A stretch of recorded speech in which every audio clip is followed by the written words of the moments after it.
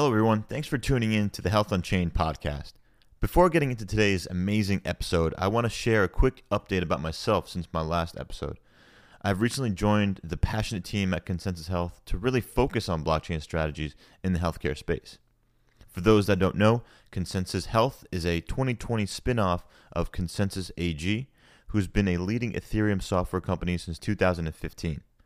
This is an incredible opportunity, and I'm really excited to be working with some of the most forward-thinking guests I've featured on this show. Check out the Consensus Health playlist. Check out my Consensus Health playlist on SoundCloud, or listen to episodes 10, 25, 43, 58, and 62 for conversations with my team members before I even joined the company. That said, I am still committed to providing Health Unchained listeners with an unbiased perspective of this evolving new industry landscape and a range of different guest speakers. As always, thanks for your support. One of the most important factors in building a successful blockchain solution is the participant governance model and community. I'm very excited to share this episode with the executive director of Hyperledger, Brian Behlendorf. Brian has spent decades of his career evangelizing the benefits and opportunities of open source software and fostering developer communities. Hyperledger was started in 2015 by the Linux Foundation and hosts some of the most popular enterprise-grade distributed ledger platforms like Hyperledger Fabric, Besu, Indy, and Sawtooth. Hyperledger offers several tools and software frameworks for businesses and developers, and has received contributions from IBM, Intel, and SAP Ariba, among many other organizations. It has grown to over 120 member companies today. Brian and I discuss some of the major challenges healthcare businesses face when implementing a decentralized ledger technology solution. So if your business is trying to make sense of blockchain, this episode is for you. Remember, the Health Unchained podcast is for informational and entertainment purposes only, and we are not providing any sort of legal, financial, or medical advice. Please do your own research and due diligence before making any important decisions related to these matters. And now let's get to the show. Hi, I'm your host, Ray Dogan, and welcome to Health Unchained. On this show, I will be speaking with healthcare entrepreneurs, thought leaders, and executives who are using blockchain technologies to revolutionize healthcare. These innovators are building the distributed infrastructure and diverse communities required for a trusted, secure, and decentralized healthcare ecosystem. Enjoy the show. What is blockchain? Was ist Blockchain? What is blockchain? The doctor will see you now. Welcome to the Health Unchained podcast. On this episode, we'll be speaking with Brian Behlendorf, Executive Director of the Hyperledger project, hosted by the Linux Foundation. He's written and spoken extensively on open source software development and communities. In 1999, he co-founded the Apache Software Foundation, a nonprofit that supports several open source projects around key internet technologies. Brian has served on the board of the Mozilla Foundation since 2003 and was Chief Technology Officer at the World Economic Forum. We'll be discussing Hyperledger development for healthcare, open source communities, and public versus private blockchains, among many other topics. Brian, thank you so much for joining me today. Thank you, Ray.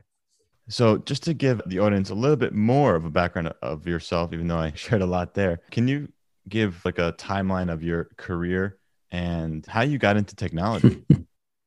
I grew up in a household that had some of the early like IBM PCs around and actually TRS-80 Model 3. So I was like writing basic programs in the second or third grade but didn't think about computing as a career. My parents actually met at IBM. So my dad was a COBOL programmer, which made programming look about as exciting as accounting, or because he was next to big machines and basements without much fresh air or of a view. So I as I was going through high school, just used a computer to write book reports or whatever, but didn't really think about computer science, but went to Berkeley to study physics and got introduced to the internet. This was 1991.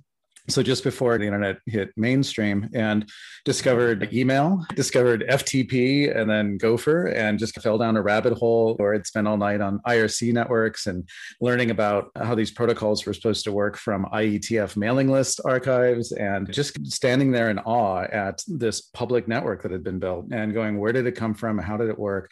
Why did it work? And rather than work on my classes, I did some bare minimum there, just started putting up information on FTP WP and Gopher sites, and eventually like some of the first websites around electronic music and other topics that I was really into. And was telling a friend of mine about this who had just started working at a new magazine called Wired. And so in addition to carrying a full class load, I started working at Wired magazine as their Unix Sherpa, as they pundit. You can actually see in the colophon of the magazine, putting Wired magazine online. And that became Hotwired, which was the first ad-supported website. And so I have the ignominious distinction of putting the first ad banner online. And that's one of two things I've been apologizing for ever since. And then that became a career in internet, just starting a company called Organic Online that put up some of the first marketing websites for companies like Harley Davidson, Levi's, Nike, those types, and then starting a company called CollabNet, which is really where we tried to take this idea of how open source communities work and map that to the way that companies build software. And I like to say we were GitHub, but 2 or 3 generations too early. And so that was my kind of career up through the 90s. And then that's how I fell down the rabbit hole, a sequence of rabbit holes to end up where we are. While I was doing some research on your background, there was I think the first website you created was hyperreal.org. And I thought it was interesting because it involved some of the discussions about rave culture in that era. So I thought that was interesting. We could talk about that a little bit later, but I think I want to get into the technology at this point. So I want to learn first, how did you hear about blockchain technology? When? Yeah, I heard about Satoshi's paper when it first came out in 2008. I was at the time working on the Obama campaign as a volunteer, so didn't really have a lot of time to spare to try to understand it more deeply. Saw some things that were intriguing. I was certainly intrigued by the idea of a payment system that could be detached from both nations as well as from banks and that sort of thing, be more self-sovereign and independent, kind of really inheriting some of the principles of around individual agency that I think have been hallmarks of internet technologies to that point. And I was skeptical of the cloud at the time. So in some ways, I saw this interest in decentralized systems as a hedge against what happened if we all converged to the point where all of our computing was running on 2 or 3 different corporate clouds. Like we'd need something like Bitcoin to be a way to tease away from that. But I didn't have the time to spare to set up a node and start minting. Probably could have done 100 Bitcoins on a laptop in a day or something like that at that point. But I kept tabs on it, but I was concerned and skeptical about it, partly from the argument around energy consumption as a means of decentralizing power. I just felt that was flawed in so many different ways, and I understand why people feel it's necessary, but it's still a big flaw in the whole approach, in my point of view.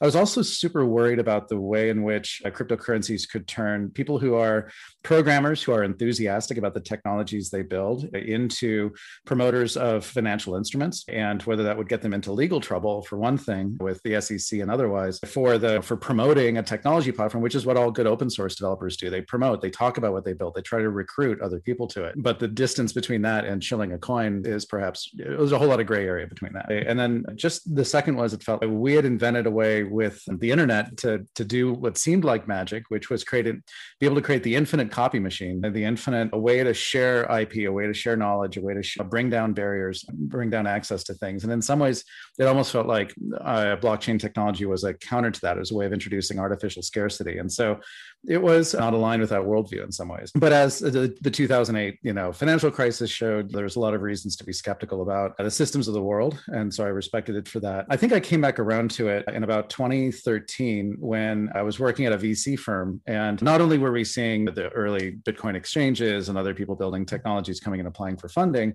but started talking to folks who were talking about using it for traceable supply chains. And I was like, what? I don't get that. Let me help me understand more about this. And so just drilled into what a distributed ledger is, what the idea of kind of a consensus mechanism is, went deep down again, a rabbit hole of distributed computing, came out the other side going, okay, proof of work is one of many possible consensus mechanisms available. Smart contracts as a way to automate business processes between parties who normally don't trust each other, and a way to build a reliable system and an auditable system out of parts composed of nothing but rational actors, people acting entirely out of their own self-interest, but arriving at something that's actually a system that could actually preserve certain rights and interests.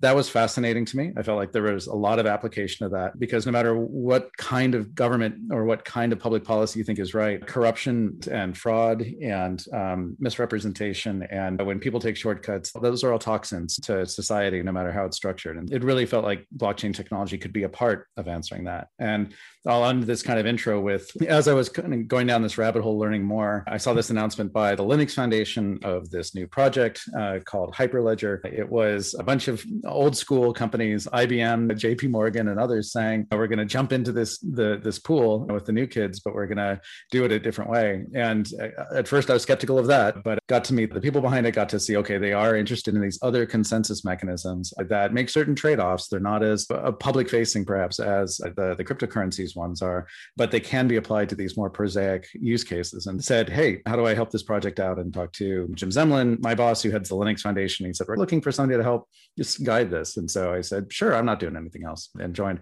Probably the only person to jump from a venture capital firm to a nonprofit, aside for reasons of retirement, in a whole long time. But there you go. That's great. No, thanks for sharing that. So I'm curious, what excites you most about the Hyperledger network and its community now? Yeah, I think what excites me is just seeing how many different applications it's being put to. We have a tremendous amount of activity on the supply chain side. There's no magic to that, but it's in everything from diamonds to rice to intellectual property to all sorts of other food products and other supply chains, electronics, aircraft parts. There's a lot of quiet deployments of this technology where the participants aren't out to raise a token, they're not out to make a big PR splash. So in some cases, they're hesitant to even talk about it. But if you take any industry out there in the world, they have a supply chain in them. This is not limited to containers of goods bound for Walmart coming from China. This is every industry. And the prospect of reinventing that through this technology is really powerful. And I'd even connect it to the Sustainable Development Goals, right? These metrics that international organizations have agreed to try to measure progress against a universe with something like 250 different metrics out there. The education of women and to carbon emissions to all these other sorts of things. And behind every one of those metrics, you can either get there by sampling and polling and self-reporting, which are all prone to wild degrees of mismeasurement, or you can try to instrument the systems of the world to be able to say, this sneaker I'm buying, what is the carbon load of this sneaker? And tracing that all the way back to the origin. And blockchains don't give you that for free, but they're a key instrument in being able to, I think, get to reintroducing what today we consider externalities in economics back into the economic system, make those part of, again, economically rational actors forced to account for the burden that they place upon the globe, upon the rest of society. That's what excites me. And along the way, reinventing supply chains, reinventing how financial systems work, providing a new approach to distributed digital identity. This is such a generative technology that this is what's kept me focused on this for 5 years and likely for quite a while longer. Yeah. And for the audience, I think one of the largest use cases right now with the Hyperledger network is the food trust with Walmart in that project. Would you agree with that at this point? That's one of the larger networks that we know of. Yeah, it's really hard to get metrics for this, right? Because there is no coin market cap for permission blockchain networks. It's hard to get hard numbers here. And we know that on that platform, they have something on the order of 200 or 300 different partners who are feeding data into that platform, verifying data from that platform. And so that's pretty interesting. But even the ones that have smaller numbers of members might have a lot more data and actually be better examples of decentralization. For example, in India, a few years ago, the Indian government passed a rule that applied to the telecom industry to fight spam, the spam text messages and spam calls, by implementing essentially a decentralized do not spam list where anybody could register their preferences for do not send me marketing messages like this, like that. There were like 4 or 5 different categories. And so those any spam preferences had to be tracked somewhere neutral. And the regulation actually required that blockchain technology that this distributed database be implemented using blockchain technology. So the 7 or 8 largest telcos in India got together and built out a distributed network using Hyperledger Fabric to track this, implemented it with nodes on each of their own kind of networks. And today it's tracking hundreds of millions of account holder spam preferences in the country of India. In some ways, that's even larger from a data set and from a utility point of view than what Food Trust, I think, is. Although Food Trust, I think, involves many more different companies. It's hard to get like a single metric of scale on these different efforts. That's interesting. Yeah, there are so many applications and different ways to think about this and go about these projects. I'm very curious about the applications in healthcare, as you obviously know. And I think I'd like to discuss some of the projects you've seen in the healthcare space leveraging Hyperledger and its entire stack or some of its stack. Can you speak to that a little bit? Sure. And a bit of an update. So I continue to lead Hyperledger as executive director, but since December, I've taken on a broader role at the Linux Foundation as general manager for blockchain, healthcare, and identity initiatives at the LF. And that includes also now leading an effort called the Linux Foundation Public Health Initiative, which really focuses on in the fight against the pandemic and in preparation for future pandemics and other public health needs, the use of open source software writ large, not specifically blockchain technology, though it could play a role. And since December, we've been focusing on this question of proof vaccination status or test results as a means to cross borders and reopen society. And that project, those efforts there have been building upon the self-sovereign identity concept that many people in the industry have been working together on, but which have been really built out using some key technologies from Hyperledger. Two projects, one called Hyperledger Aries, another called Hyperledger Indy.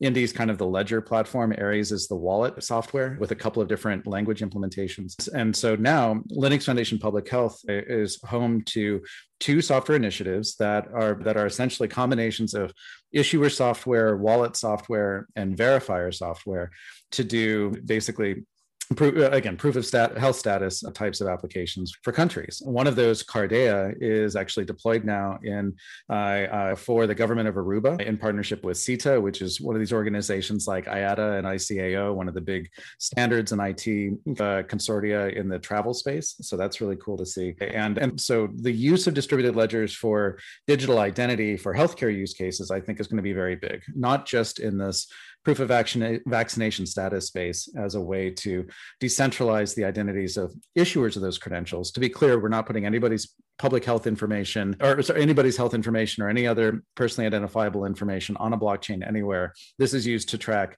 the keys of issuers so that you can verify if a signature on that credential is valid and do that in a way that makes it open and work, hopefully the way like email works. So I could show you a credential that showed I had a successful vaccination or something like that, and you can verify to know that's legit. So that's one application. And I think that opens the door to empowering patients and individuals to be able to take hold of other medical records and share those medical records with others, with their next doctor, and they change medical plans or a specialist or somebody else, and actually put the patient in as the pivot point for health information exchange, which I think would just be huge. There are plenty of other applications where using a single source of truth, using a distributed ledger as a means to automate a lot of business processes and frankly paperwork and bureaucratic processes that are inescapably essential in healthcare could provide a lot of benefits. So lots of folks have been using it to optimize drug trials. In drug trials and pharmaceutical trials, there's a lot of paperwork done to obtain patient consent, not just for the initial trial, but for the analysis of that data and management of that data going forward. There, it can cut costs tremendously in managing that, to move that all digital and move it digital, not in a sign here with DocuSign kind of way, which is flimsy, but in actually using a distributed ledger to track who's granted consent and be able to then demonstrate that you've got all the appropriate consents to do the research you want to do. I guess one question I had is, since we're on the topic before on COVID, and you're talking about how we'll be able to potentially have self-sovereign identities and able to travel and prove our vaccination records, does that mean the WHO's vaccine card are insufficient? And I know that I think you have some insight and history on that. I just think that audience would be interested in listening to. So the WHO has history going back before World War II in the fight against yellow fever and typhoid, in the use of what most listeners probably remember as the yellow card that they would actually use if they'd gotten their TB shots or their other types of shots for travel. Before the pandemic, this has been a pretty well established type of card. And an interesting thing about that card is that the original kind of use for it was, one of the interesting things is it did not require you originally to fill out the name and birth date on that card before you could get the stamp on it that showed you had received a certain vaccination. The health authorities at the time recognized that people were so concerned about being data-based, having their privacy taken away when it came to health status, that they were comfortable with the idea that people weren't going to just go and sell these widely. This was before photocopiers, before the internet, so the physics might have been different. But interesting that these cards could actually be somewhat anonymous cards, because they wanted to make sure no one felt like they couldn't go and get a vaccination without being entered into some database somewhere. So and today when you travel and you present that card, it's obviously tied to you as you use your passport and you cross a border. But that idea of privacy around your health records, even in an international context, is still pretty important. The WHO has been conducting a process to try to understand the landscape. They convened an expert group to look at what standards should they use. There was, I think, a window of time where they were exploring self-sovereign identity as the basis for the public key infrastructure around those signatures. I think instead they've decided to default to a top-down ICAO kind of style public key directory, more like an X509 style, which is a little unfortunate, but it's understandable if you think about that card.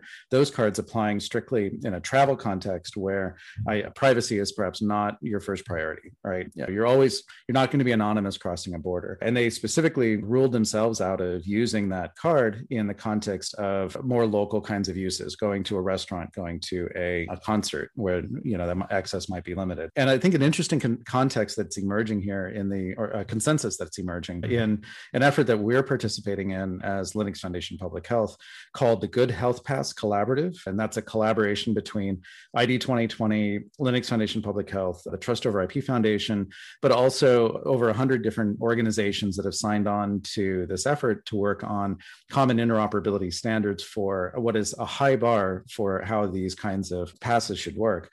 And what's a clear consensus coming out of this is that there's a difference between the digital version of your yellow card or of the CDC white card that you get when you get a vaccination, and that is health data. That's something that is essentially a health record. You want that to be signed. You want that to have some cryptographic standing when you present that to another health professional, another covered entity. You want them to be able to accept, okay, this is a legitimate record. You really did receive this vaccine. It probably wasn't forged. But that is a different kind of thing than what you want to be able to show to somebody taking your ticket at an airline gate, or somebody letting you into a baseball stadium or a concert, where you have a much greater expectation of privacy, particularly in those latter categories. Like the context I try to use, like an example I try to use is when you go to a baseball game, you don't expect to give the baseball stadium not only the full name of you and everybody in your party. Imagine going with your family with some kids. You're not expected to give them your full name. Maybe they have your name because you bought the tickets, but certainly is it reasonable for the ball field to have the full name and the birth date of everybody who attended and a whole bunch of extra health information about them? No, all they should have is a green checkbox that says, if you're over the age of, I guess it's 12 now, soon it'll be, even younger, you've received your vaccinations or a clear test result. Great. Come on in. Perhaps they shouldn't even know if it was a vaccination or a clear test result. And so these privacy minimized kinds of scenarios are really essential to the people working on the standards in this domain. How do we avoid the mistake we made when the cookie header was added to HTTP 25 years ago? That's the second thing I've been apologizing for since that time for the rest of my life, was whatever midwife role I might have played in the birth of that header, where we thought here was a technology that was super simple, was just going to be used to try to store a little bit of information in the browser, so that the next time you came and visited the site, if you had told me you prefer dark mode, okay, I'll give you dark mode. I don't have to store a big database with dark mode settings for you as the user. I stored it on your browser, and your browser just tells me when you come over. It was intended to provide simple things like that. And somebody realized, oh, I could put a serial number in that cookie, and now I've tagged that person. I'll always be able to remember who that person is next time they visit my site. Oh, and look, I can also do that in a third-party cookie way with a small 1x1 GIF. And now everybody now I can track where that person goes across all these different sites if they all collude to figure out where you, Ray, go across the web. That was beyond our conception that was going to happen until a few years later, or even sooner than that. But it was still like this cat got out of the bag before we really thought through the privacy implications of it. And there's a whole lot of people who are really determined not to repeat that mistake. If these kinds of credentials will be used in a very widespread way. Back to your original question, I think the WHO's mandate in this space was figure out what a digital version of that yellow card, of that white card might actually look like that would help this top tier of use cases, which is fine. And I think transforming that signed clinical data into health passes that can be privacy preserving to different degrees is the most important set of work to do next. And that's something we've got underway at the Linux Foundation. To ask like a broader question about this, how close are we to a global self-sovereign identity solution? To global today, the self-sovereign identity and the way it's deployed in different scenarios in the government of British Columbia that uses it, the credit, something called Credit Ledger done by the Union of Credit Bureaus out there, the project in Kiva that Kiva does in Sierra Leone around credit unions. And these are all interoperable systems. These are systems where they start out with kind of use case specific wallets, but I think over time what we will see is the emergence of a standard wallet app that holds these credentials that for lots of different purposes inside of a single application managed by the user, much the same way that you have a mail client, right? Your email client, you can have actually a couple different servers behind that one mail client for email from your Gmail account, from your work account, from maybe a personal account you keep out to the side for some other reason. All of that comes together in one user interface. And you don't have to wonder or worry about what network somebody is on to be able to email them, right? You get these credentials, you get these emails, you hold them, you can send them, you can forward them on. All of that interoperability we all take for granted. And that's the kind of interoperability we need with these digital proofs of vaccination and these health passes. We need to be able to hold them in a wallet and be able to show them in whatever context and have them have the integrity of those wallets be verified. So all of the plumbing is coming together for that. It's been deployed in many scenarios now. And I think there were a bunch of extra privacy considerations that were raised by the use case of vaccination credentials, particularly around that last mile of making sure I can prove to you that I've got a clear vaccination, but you can't use that data to build a profile of me and collude with a bunch of other places. That last little bit is required a little bit of extra engineering, something called BBS plus signatures, and we can go down that path if you want. But the plumbing is there, the conceptual model is there. There really isn't a regulatory barrier to this. In many cases, it's governments deploying this technology directly because they're enthusiastic about its ability to meet up with where they want to be on this front. But this mantra of it's got to work like email, might sound like bizarre. It might sound bizarre because so many of us perhaps loathe our email inboxes and the way that it rules our day. But it's still, I think, the best example we have of a two-way communication pattern that is interoperable between so many different contexts. That's interesting. Some say that if the government's rolling out these decentralized or self-sovereign identities, or I guess digital identities, isn't there a risk of government surveillance? So how can we be sure that our data and privacy is really secure? So the first layer of privacy protection in these, first off, let me start.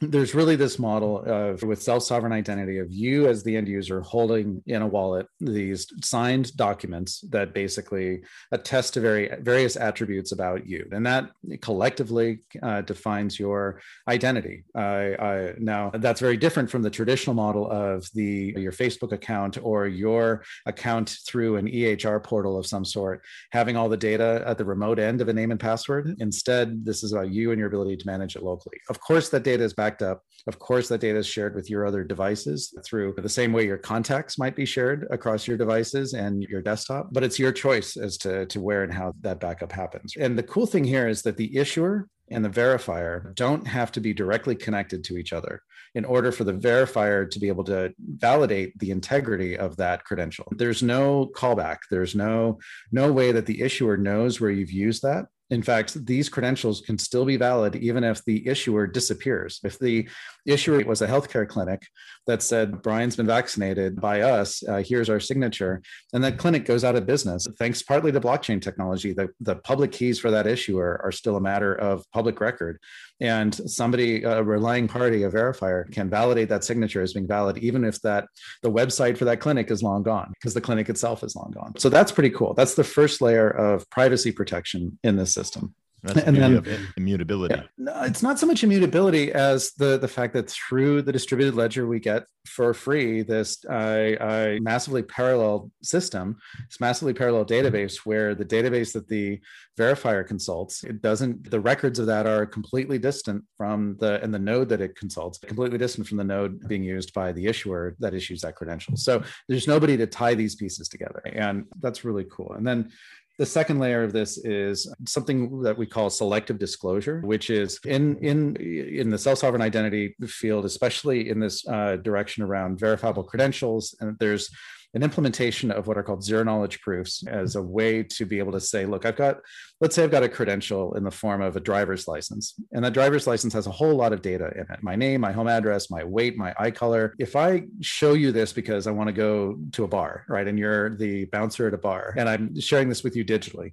you get all this information. You can hold it in your phone as the bar, and that's a lot more information than you need. All you really need to know is whether I'm over the age of 21 or not. You don't even need to know my birthday. You might, if you know my birth year, that might be enough, but you might just want to be able to determine I'm over the age of 21 and this is a valid signature. Okay, let me in. So selective disclosure is the ability to take a really rich credential like a driver's license and only expose certain fields from that, only expose the year of my birth, for example. Or if I'm just turned 21, the year of my birth and maybe the month or maybe the day, but not having to share all the rest of that information and having the signature still check out. So that's a key difference in this technology versus other identity technologies. And then finally, anti-correlation. One of the other techniques in this system now is the ability to say, if I show this pass, this proof that I've received a vaccination to a ball field, because I go to a game, and then later that night I go to a movie because it's quite the weekend, the movie theater and the ball field, even if they work together, they cannot piece together that it's the same person who went to both. And this is really important. I remember I mentioned the third-party cookie tracking problem on the web, where somebody figured out how to use cookies to build a whole profile of the path that I've taken. That was because we didn't design cookies very well. We allowed for that same token to show up across these different sites. So through BBS plus signatures and through better proofing through DIDCOM, which is the protocol behind a lot of this technology, we're able to present essentially a different QR code per context and have that still be validated and still verifiable that it's a valid signature and it's connected to me. And that is a way I think that will hopefully build some confidence in the use of these technologies for vaccine credentials and proof of test results for even these use cases like going to a restaurant, going to a movie.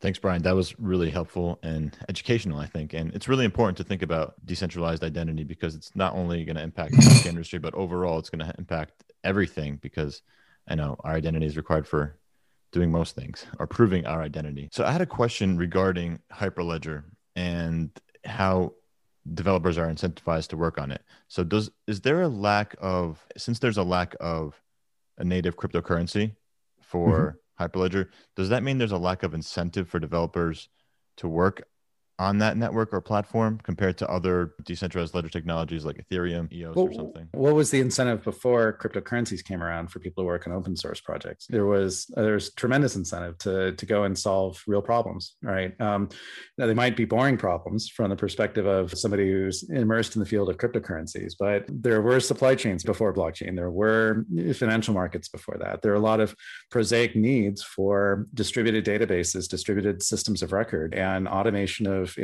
cross-party business processes through smart contracts. And those organizations that have that need and are, using this technology to cut costs, to cut risk, to be more compliant with regulations or make it easier to audit and be compliant, there are direct, reasons for those organizations to use the software. And anytime somebody's using software, there's an incentive to fix a bug, to add a feature, and collaborate upon them.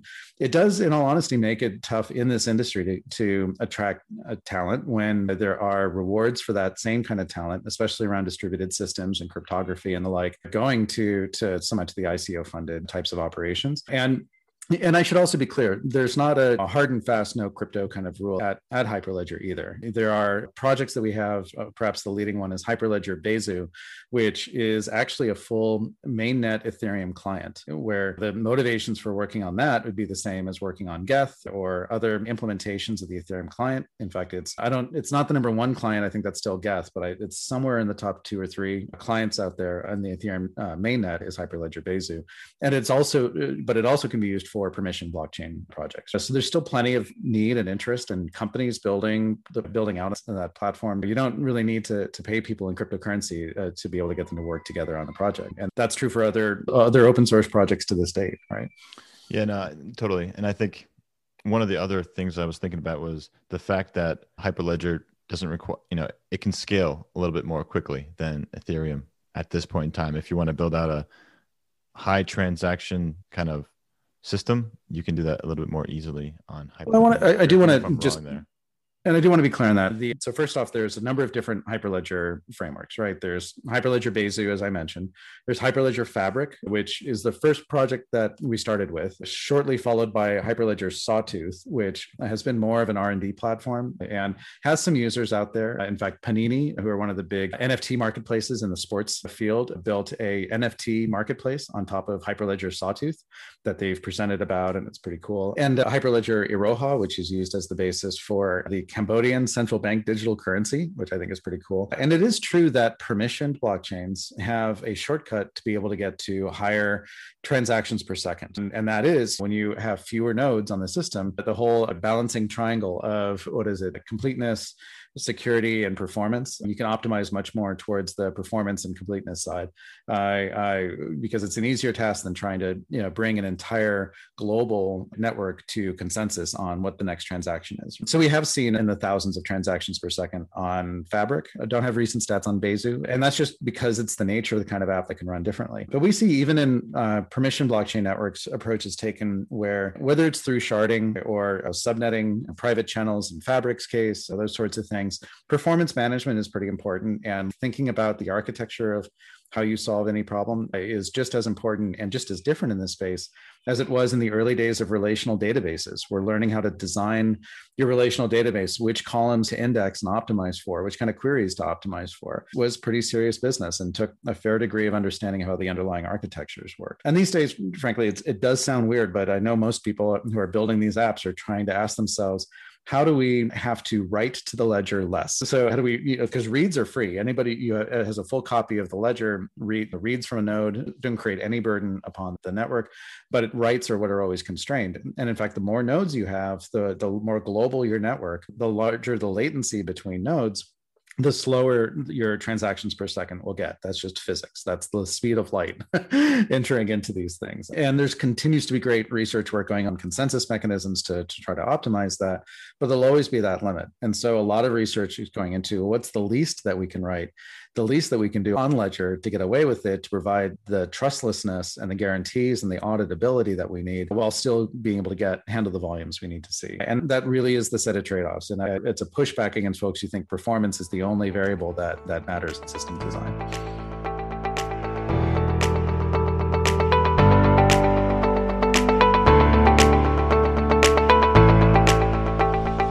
Welcome to the Health Unchained News Corner.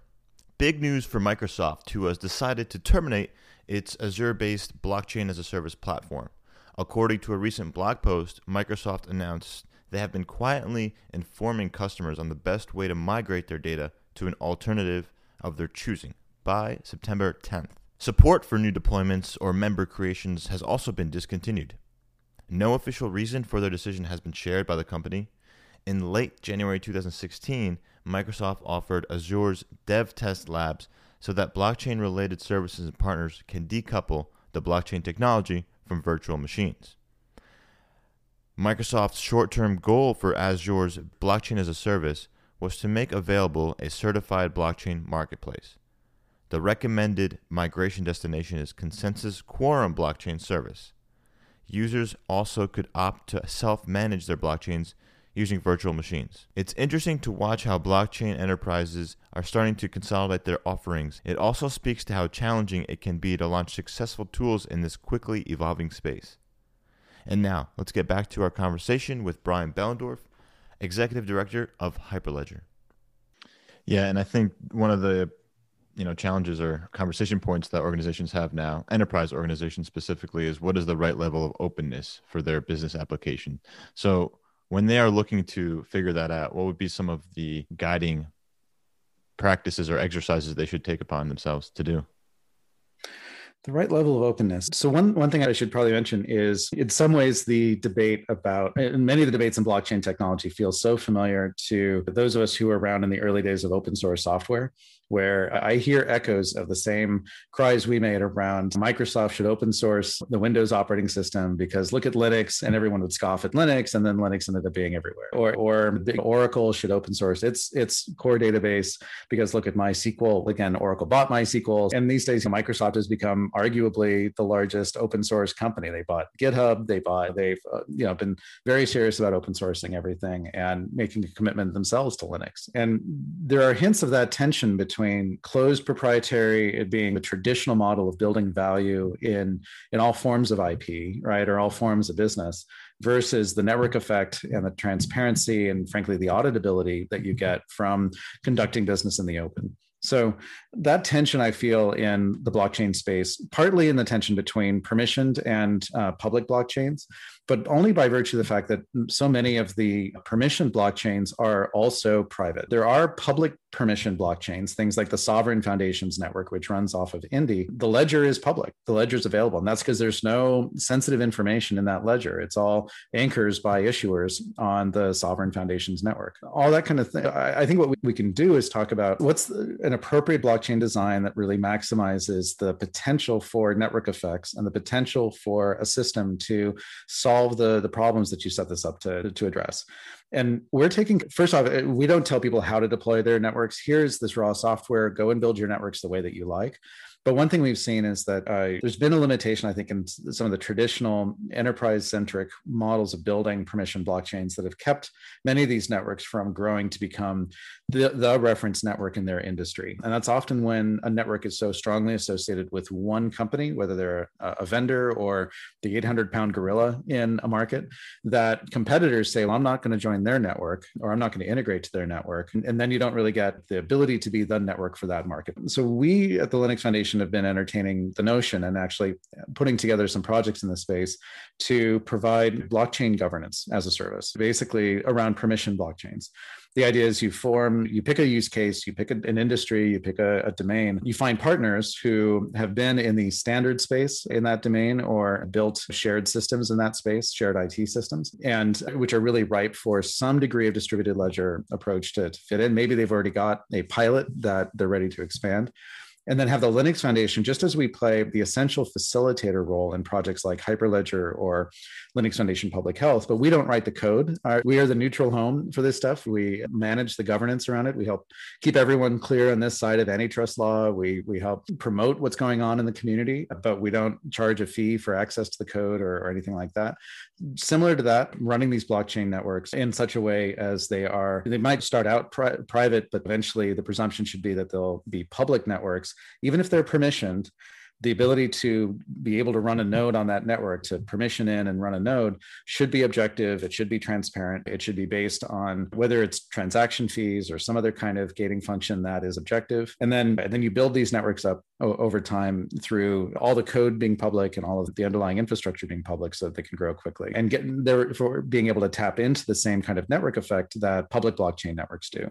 So we've launched one now, a project called OpenIDL in the insurance industry space. This is a project we're doing with the American Association of Insurance Services, AAIS, who for 2 years have been running this OpenIDL project and it's focused on regulatory reporting in the property and casualty space in the insurance industry, where there's a whole lot of information sharing going on between carriers and regulators, and a lot of analytics being performed across those to try to understand how is the world different after a major firestorm happens on the West Coast, or a major hurricane hits the Southeast, or after COVID. And that understanding of risk and costs and things like that involves sharing a lot of data in an automatable and auditable way. this is something that's ripe for blockchain technology. So we've launched this project now. We've got involvement from a couple of major carriers. We're trying to be real modest about how it grows. And we see the Linux Foundation's role in that as being this kind of minimum viable governance, this essential facilitator role at the heart of these kinds of projects. And so that's a long-winded way of getting to the answer, which is I think ultimately these networks work best when the underlying infrastructure they run on is as public-facing and transparent and operational as open source software itself is. There are some still essential rules that govern the need when you're tying this to regulatory requirements or to other legal constraints that say you might need a legal requirement to put a node on that network and participate in consensus and write transactions to that network. Once you buy into that, then you realize that there's a lot of value to the auditability and safety that can come from the use of blockchain systems to meet some of these needs. And that can be done in a much more open way than I think historically the enterprise blockchain space has done. That is interesting. And talking about governance, so how important is getting the community and stakeholder to agree on the governance upfront versus having it more of a dynamic, moving target in the beginning of the project?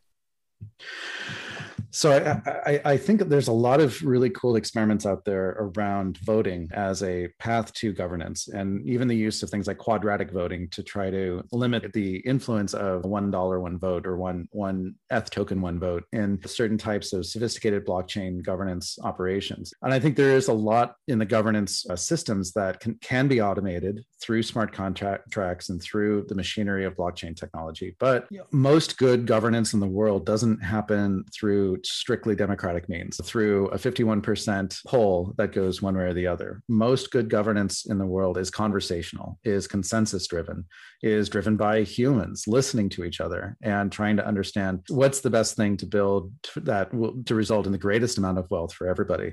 This is where I partly depart from the traditional assumption in the blockchain space that people can only be reduced to economically rational actors whose greed can be depended upon, and therefore you should design systems entirely based upon greed that end up being rational and fair in their outcomes, even if all the actors are greedy within them. I think that's a very dark view of humanity and a very cynical take, not wholly incorrect. So you have to give some props to it, but not the way that I think leads to the kinds of society we want to build. So in our model, the blockchain governance for these projects comes very much through transparency. Like all the software that's running underneath it, that should be open source. That should be collaboratively built, not just thrown up on a GitHub website with an MIT license. And hey, if anyone wants to read it, have fun, where it's only like 3 core people who ever built it and they're all closed about how they work. No, instead, like the referential integrity of that code should come from many different eyes, many different hands, lots of rivalries between them,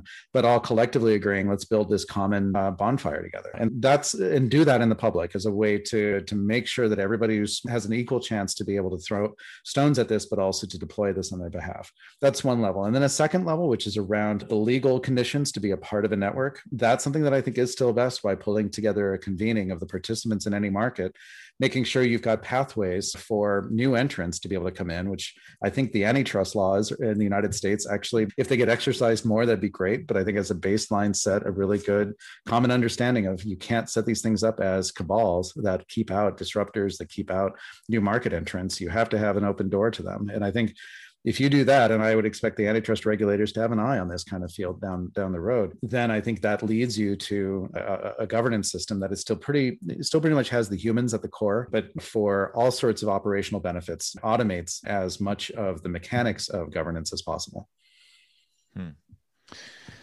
Yeah, no, I think that's fair. It's such a hard topic for many organizations because it wasn't something they had to really do. Like ecosystem governance was not really a topic 10, 20 years ago, or not as much of a topic as it is now, I would say. Would you agree? I think we took it for granted. I think governance and politics, everyone loves to use the word politics as if it's a pejorative word, as if it's like death and taxes and politics.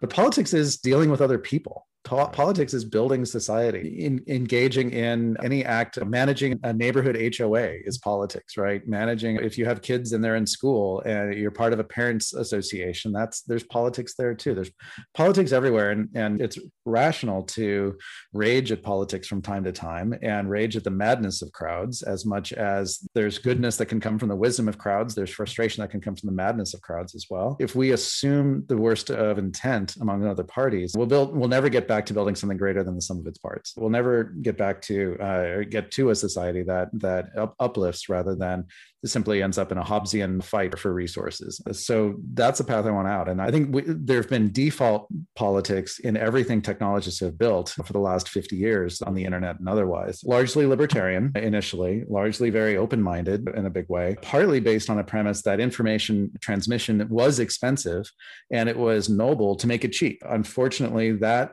also got weaponized in the last couple of years. And we've seen some ramifications of that too, but generally driven off of what I think were a high-minded and positive set of ideals around how this should work. And because the landscape changes and 2020 is very different from 1991, those politics have to evolve as well. I do think blockchain technology, the public ledger stuff, has caused a lot of new developers to be very mindful of the need for governance and the role that humans play in building these systems out. I just worry that it might have led to a sense of omniscience as well on the part of programmers. If you can't measure it in a smart contract, it's not worth measuring.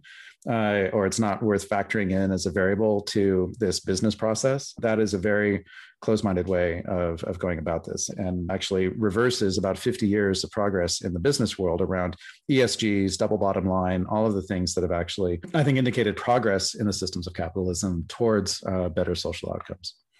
Yeah, and I would say maybe like the nation state governments, one of their fears might be that if we have this decentralized DAOs for governments, for example, and something happens and the contract instructed someone to hand over all their money to somebody else for, let's say it was an error or something, is the code law or is the people's law, right? That becomes the conversation. I think we're having that conversation, but it's still not clear to everybody how it'll turn. Even that phrase "code is law" was a misinterpretation of Larry Lessig's book. It was the title, but actually the picture Larry painted was one of 4 different directions: code, law, markets, and norms. Is what governs society now, a law being just one part of it, but markets and norms still matter, right? If the norm says that when you decide to deploy a financial instrument you find on a website for a cryptocurrency exchange, and that financial instrument misbehaves, you might have some recourse based on the promises made about what that would do. Even if you could have read the code, you could have inspected it yourself. It's just like saying that car that you bought, you could have opened the hood and seen that it had this manufacturing flaw that led to the engine exploding, and you didn't, so it's all your fault. We have lemon laws for that kind of thing, right? I think that there are reasonable laws around if you're going to promote something as fit for purpose for a certain thing and take money for that, then you're liable in some way. And all of these, every DAO, and I think it's a mistake to presume that these DAOs are suddenly untethered from human connection. These DAOs were written by humans. They were marketed by humans. They're deployed by humans. I've even seen companies that call themselves DAO that has, I'm the CMO for such and such DAO. And it's like, that kind of tweaks the whole idea. There's accountability up and down the stack in this. And the more that people try to escape that accountability, the more that it leads to abuses and fraud in the system. So I would hope that as we attempt to use these technologies to improve the systems of the world, we do that with an eye towards improved auditability and improved accountability so that the markets remain fair and functioning. Agreed. Having been involved in so many successful projects, do you have any work productivity recommendations you can share with the audience? Do not take them from me. I really do not. I feel like I have no magic tricks to productivity, and fight constantly against distraction, fight constantly against rabbit holing. I'll just say in my defense, rabbit holing has sometimes led to dramatic career changes that have been for the positive. And I would stick up in favor of always having a couple of different things going on rather than being monomaniacally focused on just one thing. Because I think there's opportunities for cross-fertilization. There's new opportunities that emerge. We are a very distraction-driven culture. I would just say try not to doom scroll every night. I have stopped, with a little bit of an exception, stopped trying to read my Twitter feed for an hour as I'm falling asleep each night. And I always get much better sleep and always feel much better in the morning when I don't do that. So just don't just be like a totally passive consumer of the news and watching the world go by, because that is just a recipe for psychic harm. I can't agree more. And I got to admit, I've been affected by that as well. Good advice. I have some personal questions, some like more philosophical questions I want to ask you as well. So hope you enjoyed these.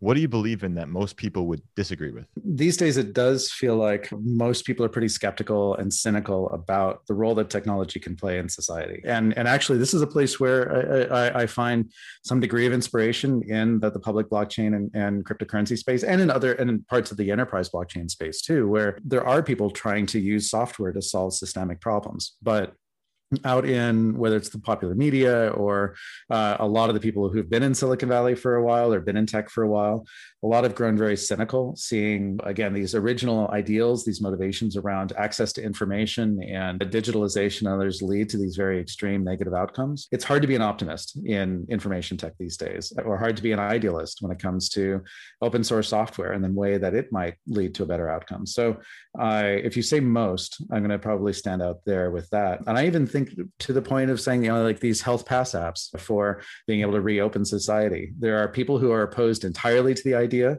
of using vaccination status as a way to gate access to a concert or a restaurant, and certainly not a digital app like on one side of the spectrum. And then there's others who say, well, who cares about privacy? Who cares about confidentiality or public health, your personal health information? Just digitize your white card as a PDF file and show it from your phone, and that should be good enough. And both these extremes take very dark views of privacy, human nature, and the kind of world that we want to build. So that's where sometimes it can feel a little lonely out here with me and my little tribe trying to fight for what's right. Yeah, no, I think those are good points, and related to my next question, actually, and not to get too political on this one, but how do you think technology can be used to address some of the drug taboos in our society? And I'm talking. What do you mean by drug taboos?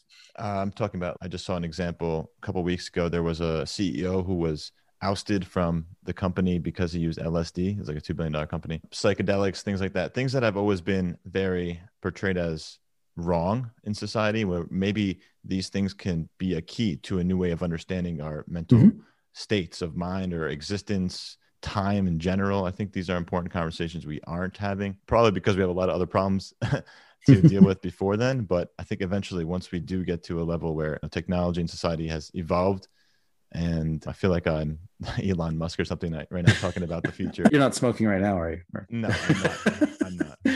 Well, then neither of us are Elon Musk, so we're already ahead. Right, because he smokes every day, all the time. Every time it is a podcast. No, and the reason I bring it up actually is because I saw your Hyperreal website, and I thought that was go there. And harkening back to the early 90s, I first got online. That was just after Nancy Reagan and Just Say No of the 1980s, and the excesses of cocaine during that time, and all this kind of just really dark negative view of psychedelics, drugs, of visionary plants, all that kind of stuff. And I being at Berkeley, which is the home for, they like to say, of both BSD, Unix, and LSD, you certainly have a different viewpoint on these kinds of things. And one of the things I felt was that a lot of the harm from these drugs did come from misinformation about them, about incorrect ways to use them, about adulterants and stuff sold as one drug, but actually another.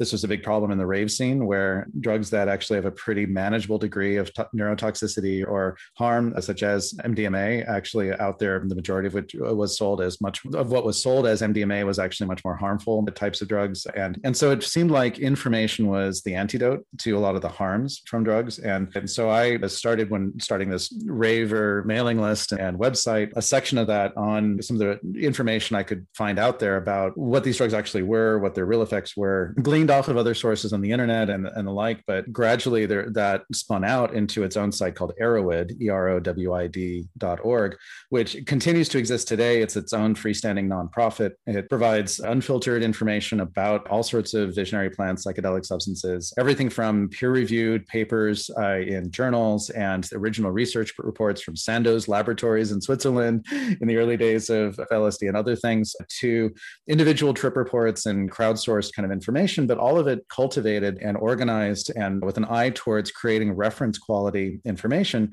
And it ends up having been a huge information source for law enforcement, not to go and try to track down people who report having taken this or that's illegal, but instead to better understand what are the drugs out there that are distractions and what are the ones that are actually true public health issues. And in fact, many of them have started to feed information in as a way to if this kind of experience is happening, do that, counter this kind of bad thing, that sort of thing. So I believe strongly in that. I think it is a little still based in that idealistic viewpoint of information is power and better information is as an unalloyed good. And it harkens back to that old days in the same way that the Internet Archive is a nod to that earlier idealism of the internet. I think we are seeing in 2021, now there's 25 states that have legalized medical marijuana, or probably more than that. Quite a few states that have legalized it for recreational use, and quite a few other things now getting legalized, as well as now great scientific data coming out about the use of MDMA and mushrooms for clinical treatments and PTSD and those sorts of things. So I think we're entering a space where it turned out information is power. It turned out there is a lot that we actually can learn about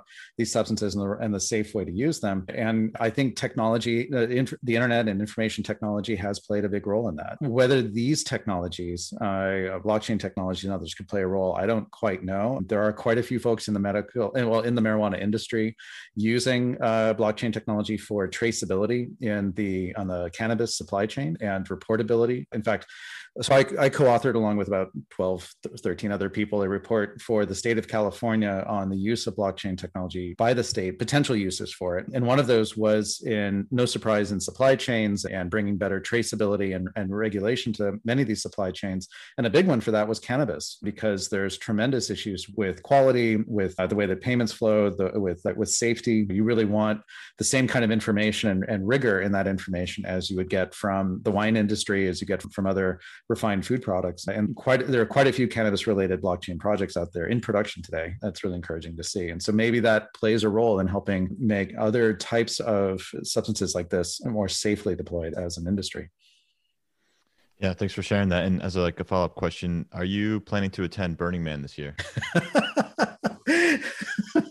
Of course, those are connected. They don't have to be, you can go to Burning Man absolutely sober. It is a remarkable experience, absolutely sober. I can take my word for it. Sadly, none of us can go to Burning Man this year because they have officially announced that they have postponed it till next year. So that'll make 2 years in a row that Burning Man is not being conducted in the Black Rock Desert. Now, there are people who will go out there that week anyways, and hopefully they'll remember that there are no porta potties or ice sails or other infrastructure out there. It's just them in the playa. I've been out there a couple times during similar types of, hey, let's just random people show up in the middle of this big flat desert and see what we can do, what things we can blow up. That's fun. But I sadly won't be doing Burning Man this year.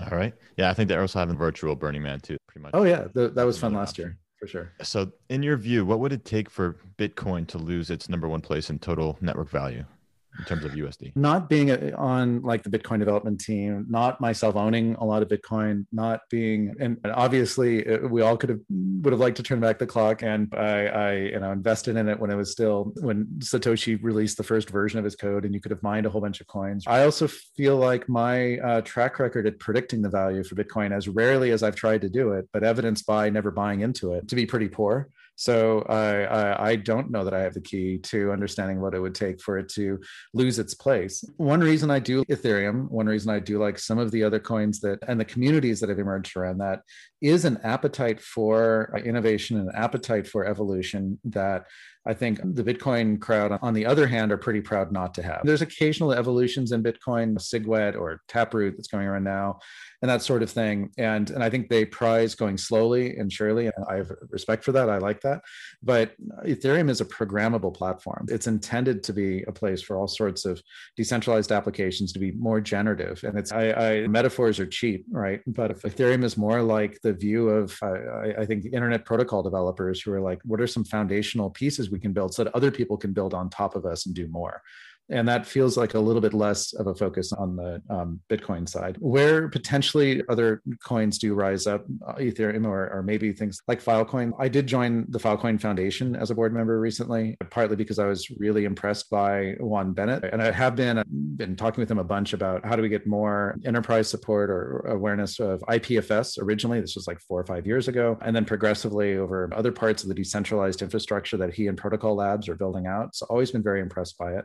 And I believe there's a real potential for currencies like Filecoin that are tightly focused on specific use cases. And in Filecoin's case, it's for funding the pinning of storage to the IPFS network in a decentralized way as an alternative to S3. Really, I think those have the biggest potential to leapfrog out and reinvent how existing major enterprise systems are used. Like I think Filecoin is more of a threat to S3 than Bitcoin is, right? A threat to PayPal or something like that. So we'll see where a lot of this heads, but I can't give a specific sense of when the flippening happened or the counter flippening, as I think your question asked. But I will just say there's a lot for us to learn about what's going on. There's a lot of noise, a lot of outright fraud, and a lot of structural concern that I have about things like Tether and the role that Tether could play in some of this falling apart if things don't get fixed on that front. But I think there's a lot of good engineering work going on in the cryptocurrency community that the rest of the engineering world should be paying attention to.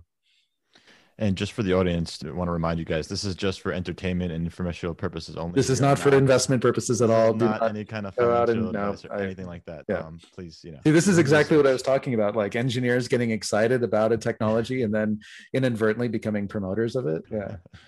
Now I'll get a call from the SEC. Anyways, let's see here. What is a favorite book that you read that has really influenced you? A long time ago, I read The Making of the Atomic Bomb by Richard Rhodes. And this was 1990 or something like that. But it's a very long book about the history of the Manhattan Project. And actually goes a fair bit into the history of particle physics and Marie Curie and all of a bit of that history, but really into what's impressive about it is this tremendous sweep of when a society is faced with a huge challenge or with a huge opportunity, whether it's having to stop a world war or putting a man on the moon or implementing something big, something that no single company could do alone, no single person can do alone. At times, governments have come together, we as a society have come together to do that. And it's an impressive story about how that happened there. And when you look at the fight against the pandemic and the way that contact tracing fell apart entirely, the way that there's vaccine hesitancy out there that means we will never get to herd immunity in the United States or may never get there, where it seems like there's so much self-defeatist kinds of thinking and how we as a society can organize and solve big problems in front of us, whether it's the pandemic or it's homelessness or that kind of thing. It's encouraging to know that in our past, we've found it in us to have the solidarity to be able to go and solve big technology problems as were also big societal problems. I wish I had some way to summon that up and apply that again, because that's something that we all need to figure out. Yeah, especially at that time too. I'm sure they didn't have email. They didn't have a lot of the tools that we have now for communication. So it was they had to park everybody on a remote base in New Mexico and have them work from there and not talk to anybody about what they were doing in order to make that work. That might also be tough to do these days. People would be live tweeting their research, but you'd have to lock that down. No Wi-Fi. You'd have to turn off the Wi-Fi entirely. Yeah. I can't imagine that. So I have a couple of audience questions for you that they shared. So one is, what is your digital audio workstation of choice?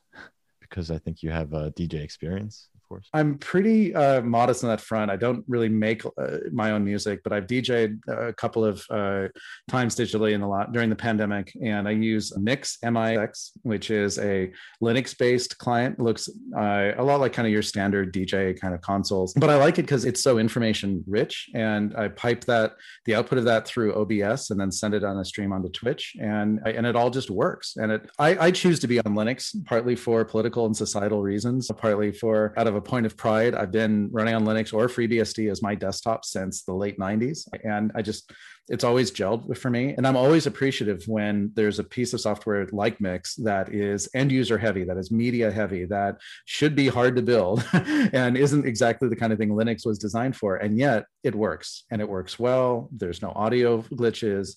It's just really impressive software. That and OBS, the fact that both of those run as native Linux systems is a deep appreciation for. Yeah, no, I love OBS. I actually also use it for my podcast. And when I was looking for the right software, when I started the podcast, I had purchased 2 or 3 different softwares for it. None of them were as good as OBS, not even close. It was like surprising to me, but yeah. Yeah. Another question is related to governance, actually. So is it fair to have an open network where people can join? So I guess like a public or permissionless network where people can join with equal voting rights without any previous investment or effort into the project? Meaning there are people who have been working on this project for maybe months or years that all of a sudden new people come in and they have the same level of voting rights. What would you say to that? So I think if your governance model is entirely based on voting, you're doing it wrong. Back to some of the earlier comments that most of the way that real governance systems work out, the way humans arrive at a solution is rarely by the 51-49 vote on something important. It's really through conversation and consensus building and coming up with something that works for the vast majority. And so an over-reliance on that is partly a mistake. The second is it's really hard to objectively value technical contributions, because you can have a technical contribution that is 10 lines of code that radically simplifies some feature or radically speeds something up, fixes a huge bug. It might even be a patch that does nothing but removes lines of code and still has a tremendous positive effect. So technical contributions are really hard to value. And the value of that over time is really hard because software has a decay function. You've heard the term bit rot. I think it's a real thing. I think you really can think of software assets as more like heads of lettuce than bars of gold. And so being able to weight somebody's vote on a topic by the number of pull requests they've had accepted or something like that would just be a mistake. Whether you take a decision A or decision B should really be based on the merits of those decisions and the ability for a set of core stakeholders to agree on that. Now, a better question is who defines a core stakeholder versus somebody who's just a kind of a participant? And there's ways to do that are more fair than others. There are some that are meritocracies where you start with a bootstrap set of developers or set of participants, and they vote in other participants into that network because they want the network effects that come from more people involved in the network. And you have some adjudication process to kick out people who are disruptive or causing spam or causing problems in some way. We've been doing this for millennia. We know how to build these kinds of governance networks, and there's never a bulletproof way of getting it right, but there are processes that we can learn from around, go back to not just Elinor Ostrom, that go back to the foundations of political theory in the ancient Greek. So this is not new terrain for all of us. And in open source software, just pulling us back from blockchain for a bit, in open source software, it's almost always the newbies who have a fresh set of eyes on something, who have a unique take on something, who have new ideas, who end up making the most valuable contributions in their first year. You need that kind of fresh blood to come into a contributor community. So any good core maintainer, if you're lucky enough to be in that small set of insiders who accepts pull requests into a body of code, that part of your job is to mentor the next generation, because eventually one of the other maintainers is going to want to retire, or they change jobs, or they have a kid, or something else distracts them, and you want more people in that project, or you yourself might want to be able to walk away. There are very few open source projects that retain their leadership. One of them is Linux itself. Linus Torvalds is celebrating the 30th anniversary this year of the Linux kernel. So he deserves a ton of credit for being at the center of that project his entire life. I know it's a great source of pride for him, but also it's a job as well. And he had to take a break a few years ago too. Things are getting really stressful for him. But most mere mortals and most projects do best when there's a graceful transition to power over time amongst core participants. And so on open source projects, it works that way. I tend to think that for many systems of governance, focusing on a system that works rather than on the personalities that drive it is the better approach. Well said. Thanks for sharing that. If you had to have a microchip implanted in your body, where would you want it to be implanted? I got the vaccine, so somewhere it's floating around in my system. I just think it's fascinating that people think microchips work that way, that they can be embedded. I'd actually love, I can't wait till we have medical nanobots who can course through our bloodstream, snipping out the fat cells, and enhancing our white blood cells' ability to fight infections. Like, medical nanobots seem like a thing. And long before it's tiny little bits of machinery, they're going to be engineered counter viruses, or other types of, what's the term? It's not fauna, but microfauna or something like that, coursing through our bloodstream, engineered by us to solve certain problems. And will they be able to talk to the outside world? Maybe. I have to admit, I am also intrigued by the idea of, speaking of Elon Musk, Neuralink is his company. There's huge privacy and human agency issues involved with the idea of connecting your brainstem to an Ethernet cable or a Wi-Fi network for that matter. So intrigued by that, but also there's certainly something tempting about the possibilities there. But so choice of location for microchip, either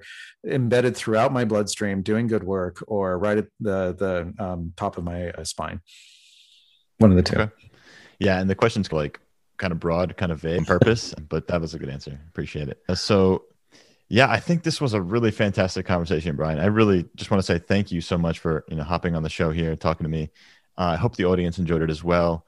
Are there any other maybe key takeaways, additional pieces of information you want to share that we really didn't talk about for the audience?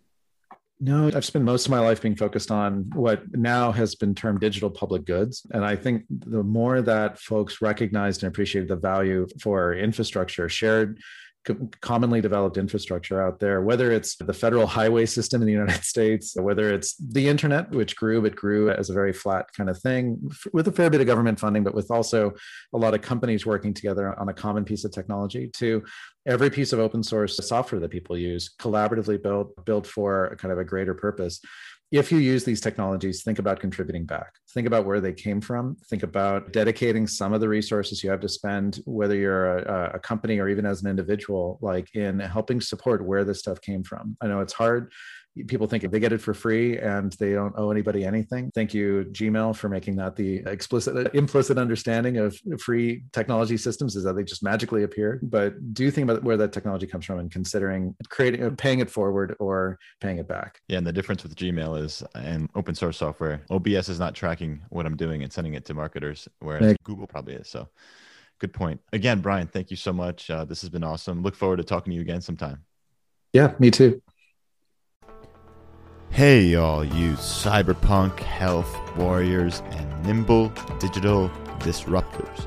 Check out healthunchained.org and remember to subscribe to Health Unchained on Stitcher, SoundCloud, Google Play, and iTunes. Join the Health Unchained community on our Telegram group, t.me/healthunchained. If you enjoyed this episode, tell your friends, your bosses, your teams, your students to listen and subscribe. Thank you.